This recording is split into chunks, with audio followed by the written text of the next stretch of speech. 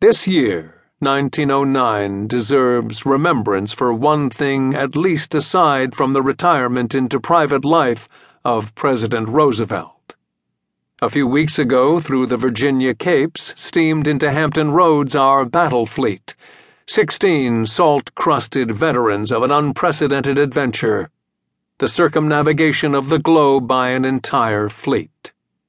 There they were, back from the distant seas, guns roaring in salute to our president, flags flying everywhere, whistles from craft of all kinds, shrieking them a welcome home. Roosevelt, unafraid as always, had sent them out in the teeth of unnumbered critics who foresaw our battleships with broken-down machinery rusting in every foreign port from Valparaiso to Gibraltar. But instead, with engines smoothly turning, the blunt noses of those 16 battleships plowed back sturdily into Hampton Roads. I never had any fears. I had watched the machinery of every one of those 16 ships grow on the drafting tables of the Bureau of Steam Engineering. Pistons, cranks, connecting rods, boilers, pumps, condensers. My life went into the design of those engines and boilers on every ship.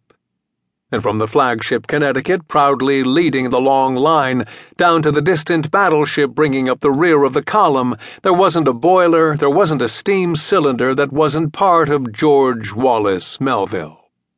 Under my eyes, under my guidance, they had grown from ideas on the drawing board to the roaring kettles and the throbbing engines before which panting coal heavers and sweating oilers toiled below to drive those beautiful white hulls round the world and safely home to Hampton Roads.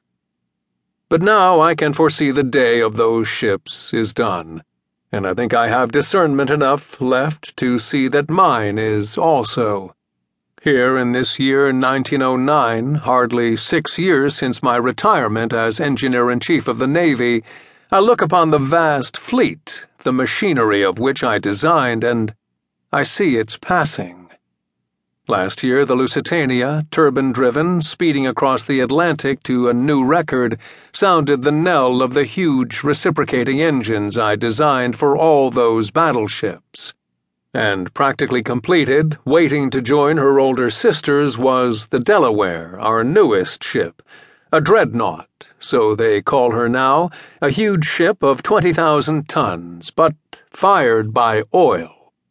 Her oil fires spelled the doom of the romance of the fire room, the stokers, the grimy coal passers, the slice bar, that pandemonium, that man-made inferno with forced draft fans roaring, with the clang of coal buckets trolleying from bunker to fire room floor, with the glare of the flames on sweating torsos as the furnace doors swing back and brawny arms heave in the coal. They'll all go soon, flying connecting rods and straining coal heavers, driven out by the prosaic turbine and the even more prosaic oil burner. But so it goes. We marine engineers dream, design, and build to send forth on the oceans the most beautiful creations man turns out anywhere on land or sea.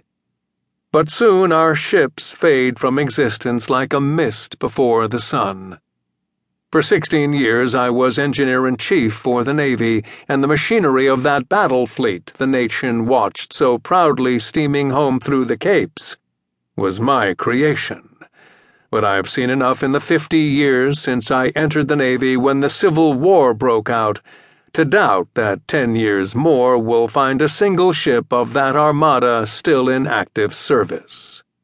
Turbines, oil-burning boilers, bigger guns, heavier armor, they are crowding in fast now, and soon my ships will go to the wreckers to make way in the fleet for the bigger and faster vessels sliding down the building ways in the wake of the huge Delaware.